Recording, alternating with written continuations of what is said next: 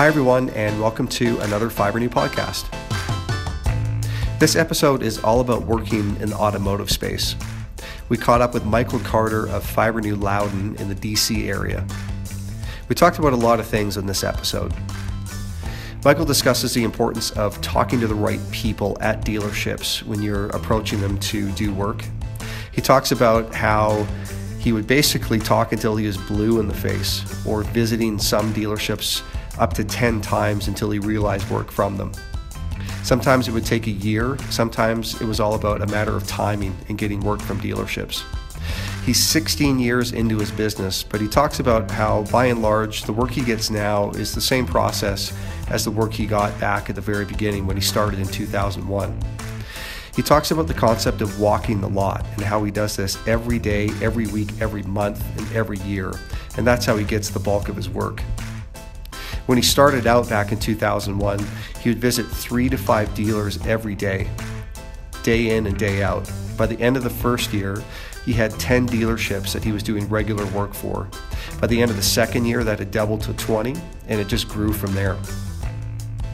We talk about how he handles rebuttals on pricing objections and dealing with competitors. To get around that, he touts our system and the quality of our products, the third-party testing we have in place, and he finds that makes it a lot easier to differentiate us from the competition. We spend a good chunk of time talking about wholesale pricing versus retail pricing and how it's all about volume for dealership work. We talk about weather conditions and how basically nothing stops him. And he sums everything up by saying that working in the automotive space takes having a happy frame of mind and a hard shell. He says you gotta have persistence in working with automotive dealerships, and you're gonna hear a lot of no's before you get to a yes, but it's worth it and it will pay off. So without further ado, let's hop into the episode. Hope you enjoy. Cheers. Thank you very much for taking some time to join us on this podcast, Michael. Let's start first with just a little bit about you and your business, your history in Fiber New, and just the ins and outs of Fiber New Loudon, if you don't mind. Well, sure. We started 16 years ago. My kids were 1, 3, and 5. When I say we, my partner is Diana, who is also my wife, and she is our bookkeeper, and she does that. Both of my boys have worked with me off and on at different times, usually when they need money, but yeah. They're both being in college, they come home for breaks, but they both actually have part-time jobs, but every once in a while when they need some more money, they'll help out. We are basically about 75 to 80% of our revenue stream is from the automotive industry, but there's not much that we haven't tried to do in our 16 years. And the reason it's actually gone down to that percentage, in the last 2 years, we've concentrated on reducing our automotive schedule, so to speak, and open up some other revenues. We've gotten into more of the medical arena the last 2 years. We've always done furniture as well, but most of that is either residential or warranty companies only. I don't really do a lot of furniture store work. I have one very large furniture store in my area that we do work for. We've done numerous executive jets. We've also done restaurant booths and bar stools and ophthalmologist chairs and just about, like I said, anything that boats, anything I get my hands into, we've tried. Yeah. But we still most of our work comes from automotive dealerships. Okay. That's remarkable that you said automotive work is down to 75% now. That's incredible. Yeah. Yeah. Let's maybe just dissect that 75% in terms of working with dealers, working with direct consumer or retail work, and then warranty company. Okay. How does that look inside of that 75%? I mean, how would we split that up? That's an easy 50% of it is dealerships. They have sort of been our mainstay from the get-go. I just happen to have a very large automotive market in my territory. Being right outside of Washington, D.C., it's a very, very mobile area, a lot of commuting. So there's a lot of turnover in the car industry because of just the mileage a lot of people put on their vehicles annually getting back and forth to Washington. Makes sense. So, yeah, we do about 50% of our work just for the car dealerships. And then probably I would break it out at probably 10% in the residential area and 10% in the warranty companies. And the leftover stuff is actually collision centers, auto body shops. Got it. As a matter of fact, I just left one.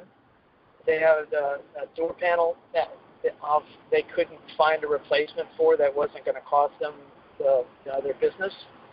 So they had us fix it instead of having it replaced. A lot of work on door panels and dashes in the body shops. Of the dealerships, are we talking a mix of new and used? How does that look? Mostly, actually, I work for, I'd say it's not mostly, I will tell you, I work for brand name dealerships, Chevy, Dodge, Ford, Chrysler, BMW, Mercedes, Rolls-Royce, sure. Lamborghini. And almost all of those brand names carry a used car department. Right. So that's how it breaks out for me is that, I don't normally work for what I term, this is a Michael term, an independent or a small independent used car lot or a used car dealership, Johnny's Used Cars or whatever. Most of the time, their budget isn't in a place where they could, basically afford the work that we can give them. We can certainly do the repairs for $25 if we wanted to, but it's just not profitable for us to go into those smaller stores. So we do all our work is done strictly with brand name dealerships. Okay. We'll come back to pricing in a minute because I want to explore that with you as well. But let's first talk about how you built up the relationships with all of those dealerships. What are some of the things that you've done over the years to get your foot in the door, so to speak? I talked to them blue in the face until I couldn't stand anymore and I said yes. Okay. All right. And in actuality, it's really not far from the truth. You have just, for us, it was just, of course, let's go back one step further than that. For me, there's certain motivation there, and it's probably mostly self-motivated because I'm not a person that can sit still very well and for a long period of time, and that's why I didn't do well in the behind-the-desk arena, so to speak, of corporate America. And I had some background in customer service as well as sales, so talking to people is something that comes rather easily to me. So that makes it easier for me to sell ourselves and our business. But in all honesty, I did it, if you call it the old-fashioned way or whatever way, I went door to door. When we started our business in 2001, I went to every dealership in my territory almost over and over and over until they finally did say yes. There are certain fortunate breaks that happen. I walked into one dealership. I think I'd been on the street for maybe 2 weeks, and it was in November, I think, or October, and they had another company was in doing a repair, and for whatever reason, the person just up and left, didn't finish the repair, and walked away. And I walked in an hour later. I walked in an hour later, and the guy says, "You're my new interior guy." I says, "Okay, this is easy. This is fun." And then there's a story that I went to a Volvo dealership, and I went to the used car salesman, and I introduced myself, and we chatted, and he said, "Well, thanks, I've got your card. I don't need anything right now." Fine. A couple of weeks later, I went back. Same scenario. A couple weeks later, I went back. This went on for about 3 or 4 months. Then he finally said, I appreciate your consistency and your resiliency and so on and so forth, but I have another vendor I'm using. And I guess he either thought I was going to figure that out on my own and stop coming, or until he finally told me. So almost a year later, I get a phone call from that used car manager. And he says, Mike, are you still doing interior work with Fibernow? And I said, yes, I am. He said, my guy has been gone. I haven't seen him in 2 months. I need some cars fixed for delivery. Can you come and do some work for me? And I said, absolutely. And I've been there for 13 years. Wow. Fantastic. Not only that, but they've opened 2 other stores and automatically sucked me into those 2 stores. Yeah. Yep. So fantastic. How many times do you think you went back there in that first cycle? You said, I would estimate I probably went back 10 times. Easy. 10 times. Every week, 10 weeks in a row. Not every week. No. Because that also gets to the point where then they get obstinate because they feel like you're beating the drum too much. Over about 4 to 6 months, I went back probably 10 or 12 times. Okay.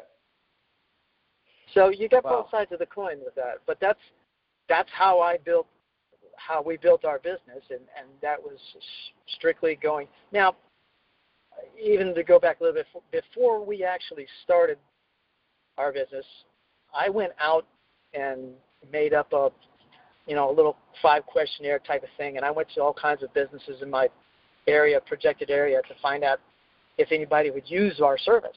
Car dealerships, furniture stores, I don't even remember now, so long ago, where I all went. And so I had kind of an idea of who would say yes and who would say no. And some of them says we're using somebody. Someone says, yeah, we probably would. Someone says, we are using somebody else, but it wouldn't be averted to having new, vendors, so on and so forth. So I said, okay. So I had a little bit of a source to go back to and start on when we did actually sign into the Fibernow, contract and so on and so forth. So I had I had done some networking before I left UPS to start the franchise. Right. And one of those was, as I mentioned, this furniture store that we do their work for. I had gone into the customer service manager, and she had said, so I guess we probably could do that. I don't know if we do that or not right now, but I think we could. So as soon as we signed up, I got back from training. She was one of the first ones I went to. I said, hi, I'm Mike Carter with Fibernow. I don't know if you remember I talked about that. And all of a sudden, the light bulb went on in her face. I could see it. She said, well, yeah. And she said, well, I'll tell you what, let me call my warehouse manager. We'll figure out if, that's something that we need, and I'll let you go. I'll let you know. And I said, okay, that's great. A couple of weeks later, she called and says, can you come in and do a piece of furniture in the warehouse? I said, sure. Then it got to the point where we realized that they needed that, not that they realized, they said, because you're a mobile service, would you be willing to go to our customers' homes? I said, nah, that's not my way. Right. No, thanks. I just want to do the work in the warehouse. Of course, I said, yeah, I can do that for you. And they've been one of my clients for 15 years. Fantastic. Let's go back to that one dealership when you said the current vendor was halfway through a job. Yeah. And then okay. So paint the picture on that one. Did you just go back to check in with them again? You just happened to be there at the right time, or do you remember that day? Yeah, that day when it actually happened, that was surely God's graces for me to walk in, and this guy just was frantic trying to find somebody, and I walk in front of him, and he says, okay, that's great. And so after that repair, I've never assumed that it was okay just because we did one job that we've got a constant invitation to come back. So I make it a point of asking anytime I talk to a used car manager, is it okay? I mean, part of my service is I'll walk your inventory for you and find out what you have. I'm sure you probably know what you have, but if you'd like, we get another set of eyes on it. And he said, absolutely, come back next week. We'll go from there. One of the things that I've found is extremely important because another facet of the used car business is that managers have a tendency to be mobile as well. They go to different stores because of different pay plans, or they think there's grass is greener on the other side of the hill, whatever it may be. So anytime a new manager comes in to one of the stores that I've been servicing for any length of time, one of the first things I always ask them is I said, well, I'll introduce myself to you. I'm Mike Carter with Fiberdune. This is what we do, and I'm sure you know that. I said, I don't like to assume anything, so I'll be more than happy to try and earn your trust as well if you want me to continue to service your lot. And let them know that I'm not just arbitrarily going to say, okay, I'm the man, you have to use me. I don't think that's the proper way to do it. Now, there have been times where that manager has said, let me get acclimated, I'll let you know. And say, you go back next week on my regular day and ask them. And there have been times where they've decided to say, no, I don't need your services anymore. Whether they brought in their own guy, I don't always find that out. I don't know. But I've found that majority of that, I would estimate it probably 80 to 90% of them will keep using me just because I gave them the option to choose, I think. Right. And that's how it's played out, at least. Right. So, and walking the lot is something that I do every day, every week, every year. At every store I do, I walk the lot to this day. That's how you find your work. I've had a lot of managers that know their inventory like the back of their hand, and I've come up with something they didn't see, and they're always very happy about that and pleased with that. They see most of the work. But overall, and I hate to be judgmental or categorize people or anything like that, but most managers, and even salesmen to that degree, are really kind of sit back in their chair and don't want to have to really do more than they have to. So they're maybe not even appreciative, but they're happy that someone else is willing to go out and look around and find out if they need something done. You're doing their job, part of their job for them, aren't you? Absolutely. Yeah. Absolutely. Actually, I want to pause right here just because it's a big concept, and this is the concept of walking the lot. And this is something that's, I know, been in Fiberdune history since day one. Mm-hmm. So can you just step through the entire process of driving up to a dealership? How do you start to walk the lot? Do you just start doing it? Do you introduce yourself first? And we should also pause and say this would be on a dealership or a lot that you haven't done work for already. So this is kind of your foray into that dealership. What are your first steps in walking the lot? The first thing with walking the lot, that is actually a byproduct of having developed a relationship with a used car manager, and they're accepting your services. Okay. I've never gone into a car dealership and walked their inventory first and then gone in and tried to sell them on my business.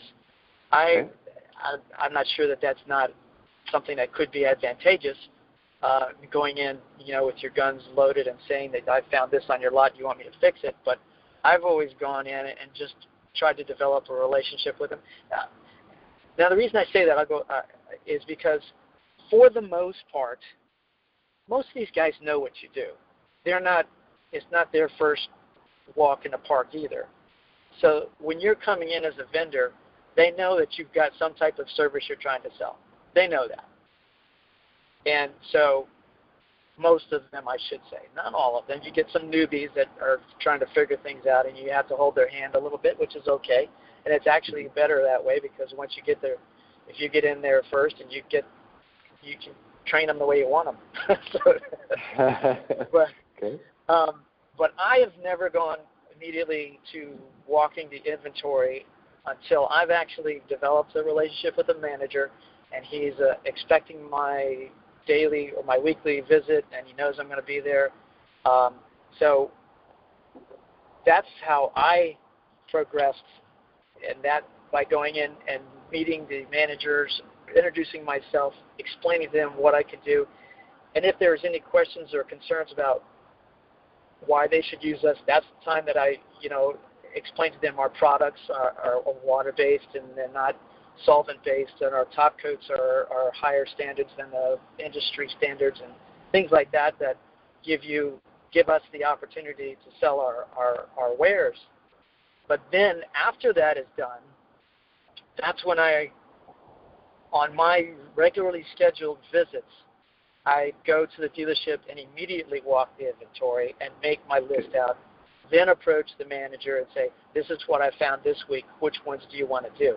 Again, I try to make sure that I always keep the manager in a position where he feels like he's got the authority and the power, which they do. But I let them always make those decisions. I never arbitrarily fix a car unless the manager says it's a go. Right. So that's how we walk the inventory now, and that's after we've actually agreed that we're going to be their vendor and so on and so forth. Okay. All right. We've heard it both ways. We've heard it your way in terms of first establishing the relationship before you start walking around. We've heard other franchisees just go for it. So it's almost a bit of a personality thing in the franchisee. It'd also be a big personality thing in the manager of the dealership as well. You know, right. Some stranger just walking around arbitrarily, you know, that may raise red flags. Others wouldn't care. So the takeaway here is probably whatever works for you, you know, in terms of what you're more comfortable with or what you feel would work best in that particular dealership. I would say, let me add one thing before we leave that point. The thing that strikes me in that whole conversation, and one thing about what I have found, again, going back to empowering that manager to be in charge, so to speak, mm-hmm. Most of them have a very, very, very low tolerance to someone who thinks they know more than they do.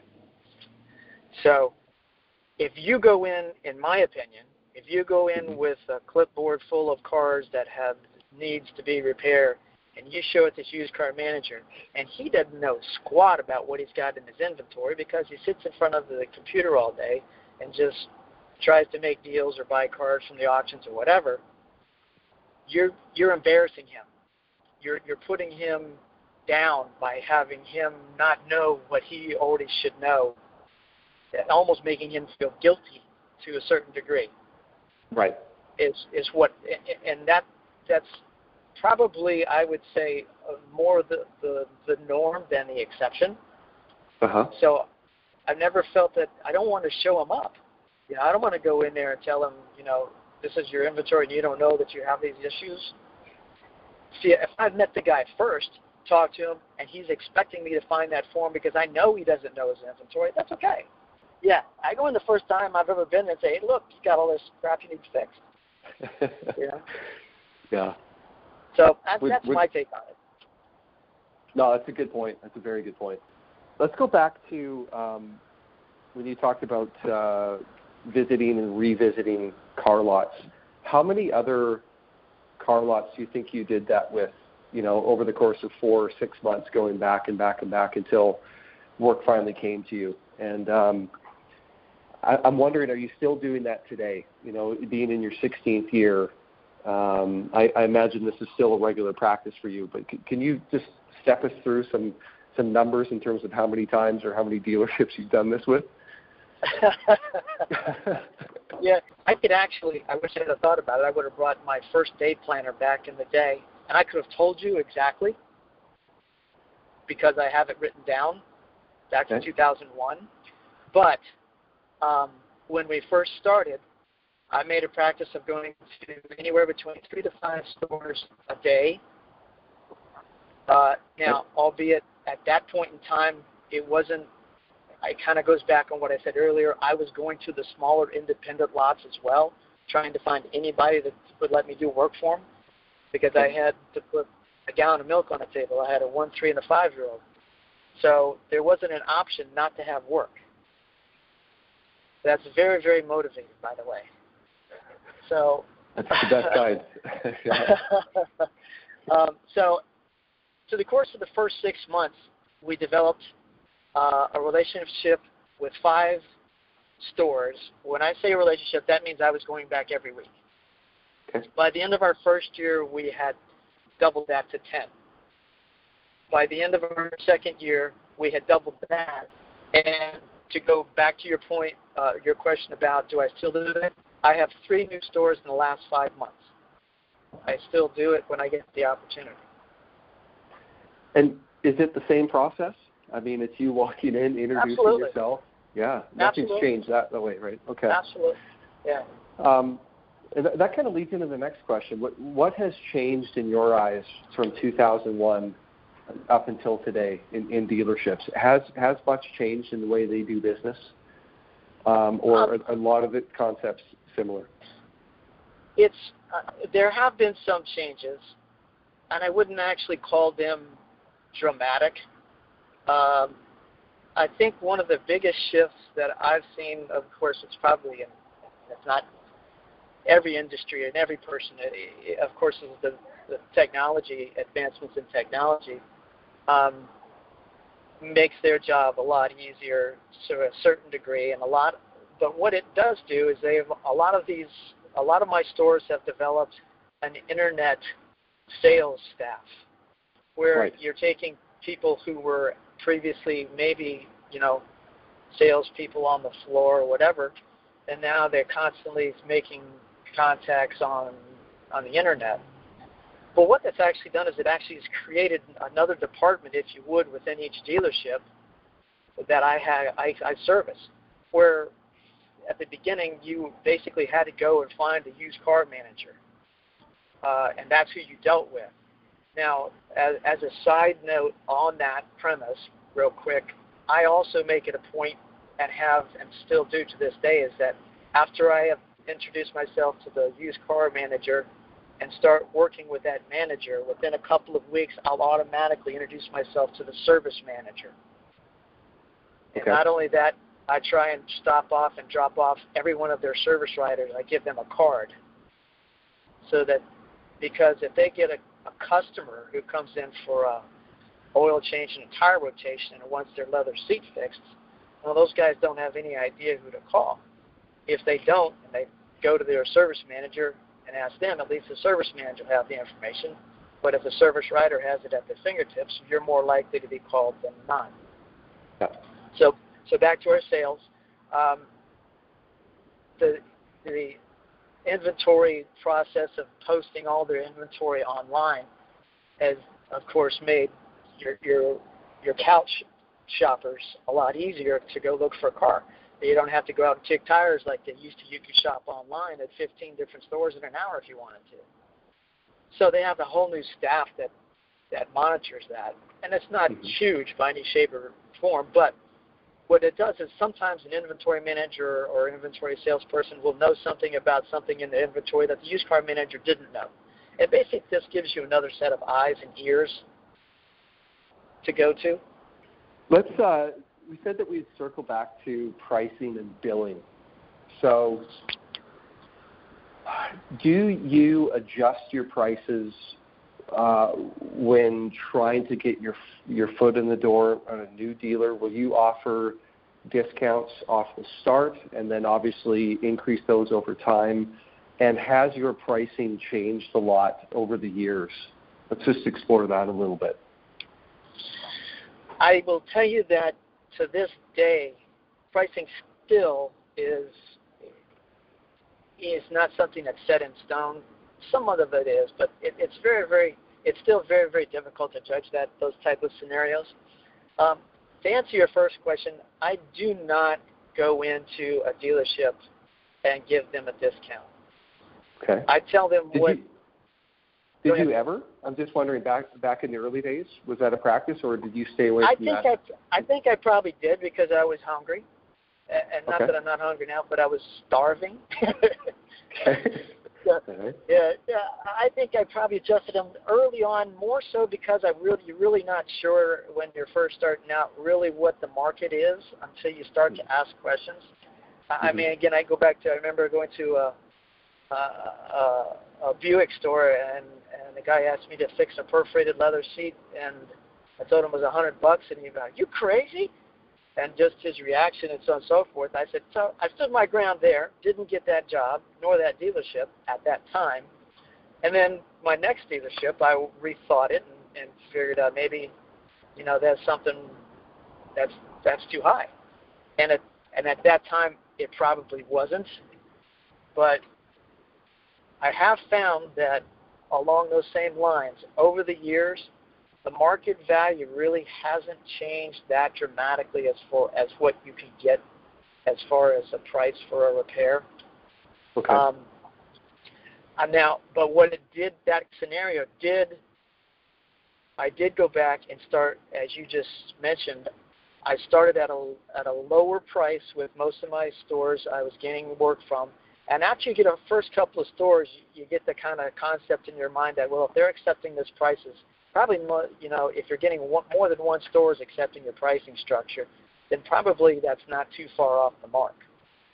So I have, in fact, started at a lower rate and then slowly increased it here and there.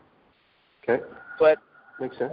To this day, I still find that the market value, and the reason being is because, and you had talked about, we'll talk about competitors somewhere down the line, but they play a part in this scenario because I have anywhere between 6 and 10 competitors, and I would probably say at least half of those competitors are what I call independents. Again, they're people that working out of their house. Not that we're not, but they're not associated with an organization, and they every repair they do is $35, and of course it lasts for 3 weeks and then falls apart. But the dealerships don't always know that, and really sometimes don't care. They're trying to sell the car, whether it's done professionally, as I prefer to do it, or if it's done by someone who's just putting a wad of chewing gum in a hole. So because there are still competitors, if you want to call them that are willing to still try to get cheap work, so to speak, I can't go to an extent where I know I'm going to alienate my customer by going to a price that I may think I'm worth, if that makes sense. Okay. Now, I do change my structure. I certainly charge my repairs for my Rolls-Royce dealership a lot more than I do for a Chevy store. Sure. Same with the Lamborghini. My Lamborghini stores, my BMW stores, and my Mercedes stores, they pay a higher number, and only because, of course, their products are higher priced to start with, and the people who are buying those types of vehicles are already in a situation where even if they may or may not like it, they know that going in.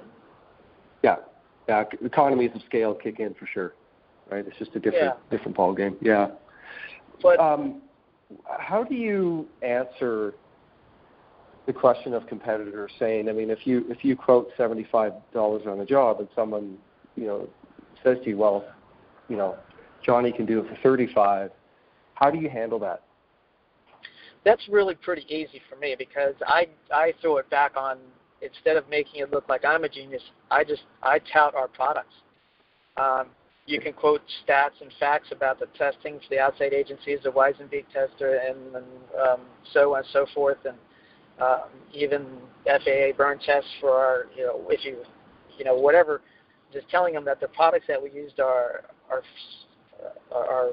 like our color code system is in-house. It's made. We make it ourselves. It's always the same. We don't have to go searching for different products here and there. They're consistent. They've been tested. They have a longer endurance time frame than most other products that we know of. And so I don't make it about me. I make it about our system and our products, and tell them, I don't just go in and spray color over a cut in a hole, which a lot of the other competitors do. And that's why they're charging $35. They're really not fixing something. They're just making it look the same color. We actually have a repair system. We actually fix what you have to make it look as close as we can to the original product. So you're getting a service much more out of our service, and so it's going to come at a different cost. Okay, good one. I like that. Put it back on the quality of the products in the system. Let that do the talking for you. Yeah, that's as well as I also try and tell them that, you know, as far as your approach and how your appearance, of course speaks volumes. I dress appropriately. I also inform them that, you know, if, you know, we're working on this is a new store that I'm working with. I'll come every week on Tuesday between 3 and 5 if that works for you.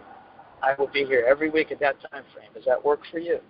Does that fit your schedule? What day are you off, by the way? So I don't want to come on your day off and put it on somebody else. I'd rather deal with you. And again, deflecting the things from me personally more to making him or her empowered to make decisions that benefit them. Makes sense. So make it about the service, make it about the quality of product, and that's good advice. Circle back to billing quickly. So when you're going back, let's say every other week or every month, whatever your frequency is to a dealership, what does, if we were just to talk turkey, you know, in terms of individual repair prices, I mean, if you were to go in and repair 3 bolsters in one shot on a dealership, what does that do to your pricing as opposed to, let's say, a one-off retail bolster repair from a lead off the internet? What's the difference in pricing for dealerships doing more kind of volume-based as opposed to one-off pricing? I consider it, or I term it and call it wholesale pricing for dealerships. Wholesale. So what I do with that is I have a retail structure. Let me clarify. If I go to a dealership and I do 3 bolsters at that dealership in 3 different cars, each one of those cars still gets the same price. Okay. But they're already getting a wholesale price for the work, no matter how many cars it is. I don't go in and give them a volume discount because I'm doing 5 cars that day. Okay. Now, the reason being is because that goes back to, again, what I established from the beginning moving forward. They understand that they're already getting a price that is below market value, so to speak, if it was a retail car. And they understand that because they do it all the time when they get trade-ins. I mean, they take a trade-in, they give a customer $2,000, they put $500 in the car and sell it for $5,000 and make $2,500 profit. That's their business. That's what they do. So they understand the fact is that the work that we do and the pricing structure that we have on a retail basis will give them a much better price than that, but it is per car.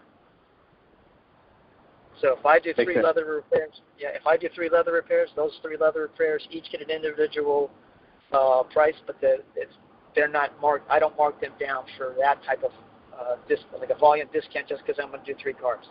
They've already got a volume. They've already got a discount from the get-go. Understood. Can we talk specifics in terms of, you know, what would you charge for a typical bolster repair in a 3-year-old Tahoe for a lead off the internet as opposed to going into a dealership? What's the difference between resale and wholesale for you? $150 for off the internet one time, $95 at our dealership. Got it. Okay. So roughly 30% or so discount. Right, exactly. Roughly. 30, okay. Yep, right around 30%. And again, the reason being is because the premise is that I'm going to be doing 2 or 3 cars or 5 or 6 cars at that dealership versus one-offs, like you say. Now, just to make sure we're on the same wavelength, if I go into one of my regular dealerships and I only have 1 car that day, I don't jack the price up. It's still their $95. Okay. It's just, that's part of business. Yeah. I may go in there next week and do 5 cars. But if I go in this week and there's only 1, they get the $95. Right. Keep the long view in focus, right? It's all about exactly. Yeah. And that's also why I don't really just do a lot of jockeying with prices, because it's bolster or it's on a seat, or the only time I charge a little bit more is if it's a perforated leather, because you do have to do more work, or if I'm doing multiple seats in one car, then we will add, like $25 for each additional seat. And that's, again, and they understand the concept of time and labor and materials. You're going to, that's, if you're going to go in and do one seat, that takes a lot less time than three. So,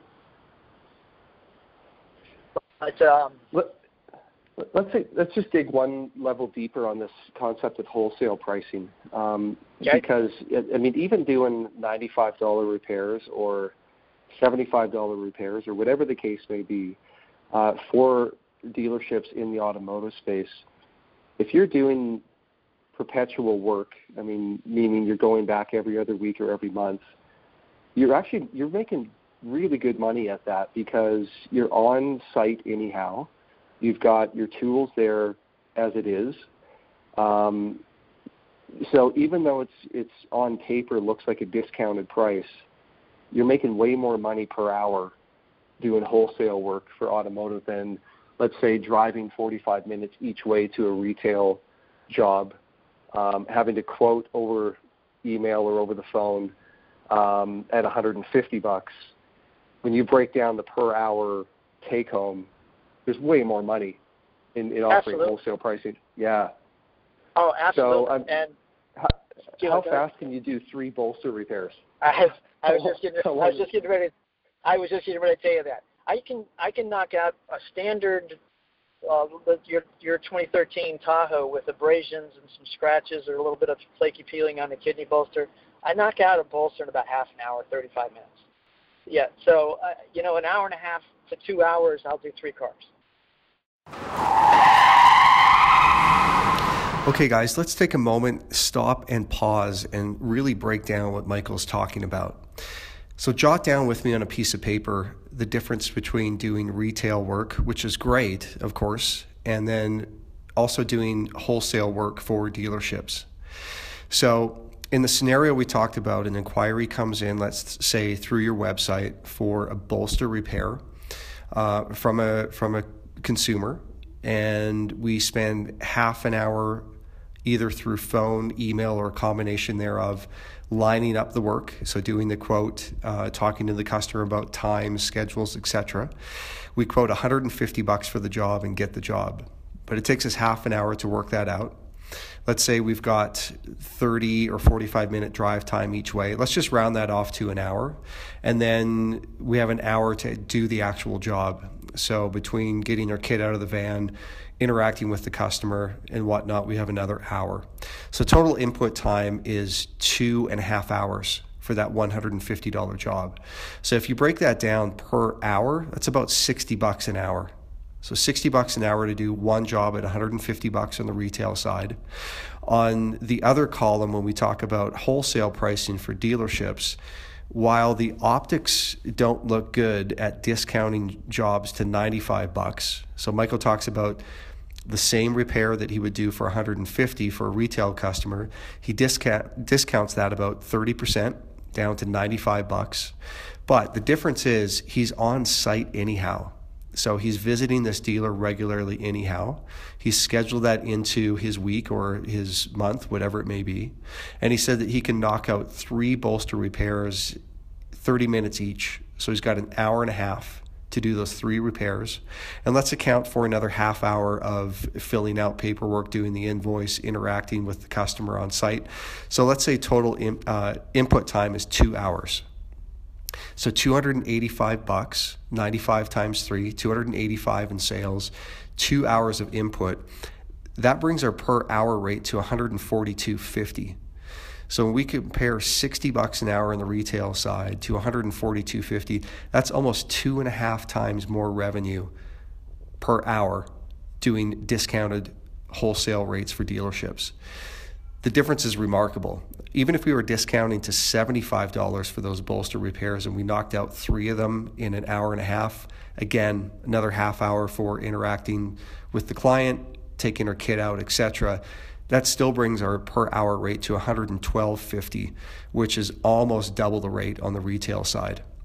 So when you stop and think about it, don't be fooled by the discounted rates for automotive, because when we account for volume, it makes all the difference. Cheers. Let's get back to the podcast.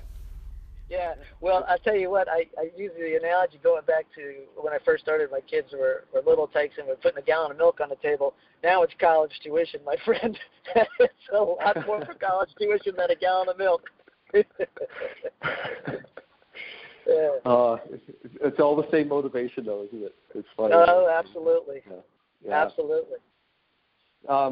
Just a couple more things to ask you about before we wrap up. But sure. being in Virginia, when we talk about weather conditions, you guys more or less get it all. What I mean by that is extreme heat to rain. You do get snow from time to time. You have to deal in all elements. And yep. When you're doing automotive work, what does that mean for you? You know, at what point do you stop, if you do? From a personal level, and let's also talk about products as well. You know, how do you deal with all the conditions? Well, you certainly. Oh, I'm exposed. Of course, I'm exposed. I go out every day. We when I say we, again, it's my wife and my family. We take basically 3 weeks a year vacation. I take the last week of the year I close for Christmas, because most of the time it's pretty slow anyways as far as the car lots go. Mm-hmm. And my kids are out of school. I have a daughter that's still in high school, so when I say out of school, and the boys come home from college, they're on their winter break. And Diana also is a teacher when she's not doing the books for us. She's a teacher, and she does the books for us on the off time. So everybody's home. And that's what one of the most important things from the get-go that we felt that Firebrand would give us the opportunity was to be in control of our schedule to the point where we would be able to spend family time and quality family time together, especially when they were younger. It's still good now, but it's not as much because they are certainly into their own things and that kind of situation. But we take a week off at spring break, and we take a week in the summer and go camping. Sometimes we go camping at spring break as well. And in the summertime, if we get a chance to break away for a 3 or 4 day weekend, take the trailer out, we'll go camp a little bit now as well. So the rest of the year, I'm on the street every day, period. Okay. I go to work from 8:30 to 5:30 every day. That's my schedule. And my customers know that, and they expect it. In extreme temperatures in the summertime, it can get to be 90 to 100 with about 60 to 80% humidity. It's like working in a sauna. In the wintertime, as you said, like today, not overly dramatic temperature-wise. It's 48 or 49, but we're dealing with a 20-mile-an-hour wind with gusts up to 40. So it's challenging. On a personal level, the biggest thing for me is to make sure that you dress properly. And in the wintertime, if I have to, I'm not averted to throwing on a pair of long johns and going to work. That's not a big deal. You wear a couple of layers and make sure you've got a good coat. You've got protection for your hands and your ears, and go to work. As far in the summertime, I do wear shorts, and I wear cargo shorts, nice shorts. I don't wear cut-off jeans with shredded holes in them and the pockets hanging out or whatever. And in the summertime, I wear golf shirts or polo shirts, whatever you want to call them. And in the wintertime, we have embroidered some sweatshirts ourselves, and I've got some of our Firebrand blue button-down shirts that I wear. So personally for me, it certainly is making sure that I stay hydrated in the summer, and as well in the winter, but more so in the summer. And you dress properly, and you go to work. As far as our products go, certainly in both summer and winter, I carry some of our products that are heat sensitive in a separate igloo cooler so that they're protected from either extreme hot or extreme cold. I found that most of the time I don't go out if it's below freezing. I mean, if it's 32, 30, no, it's a Fahrenheit. I don't know what that works out to be Celsius. Sorry. Yeah, it's that's 0.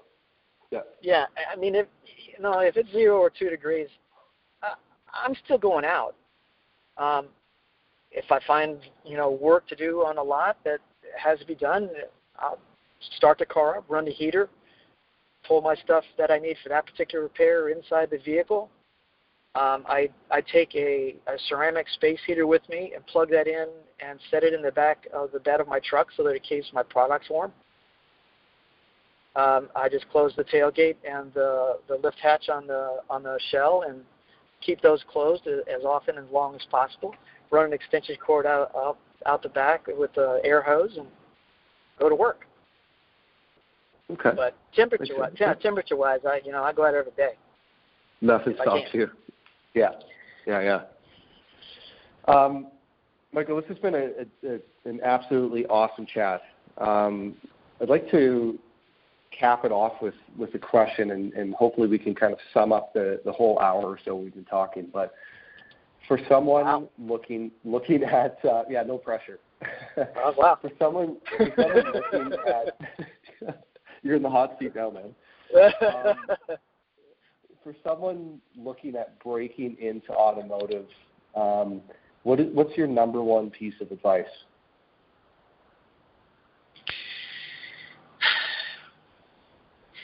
If you're going to go into automotive, you have to have a turtle shell.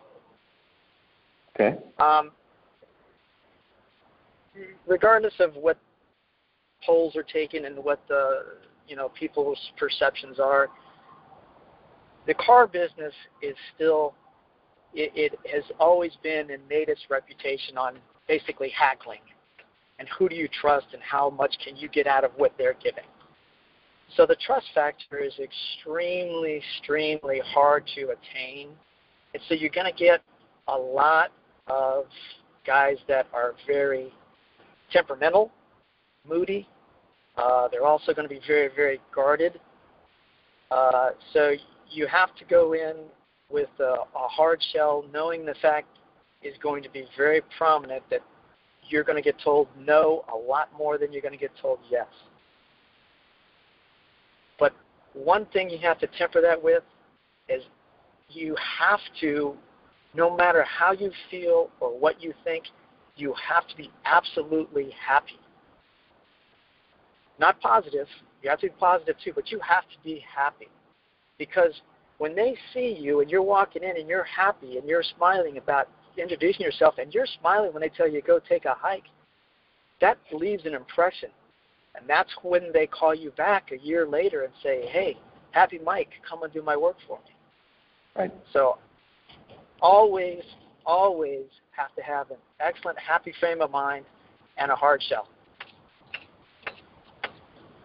Happy frame of mind and a hard shell. I like it. Yep. Good closing remarks. There you go. Sir, thank you very much for your time. It's always a pleasure talking with you, Jesse. Yeah, man. Anytime. Hopefully we can help. Okay. Thank you, sir. Have a good day. You take care. I'll talk to you soon. Cheers, my friend. Bye-bye. Bye.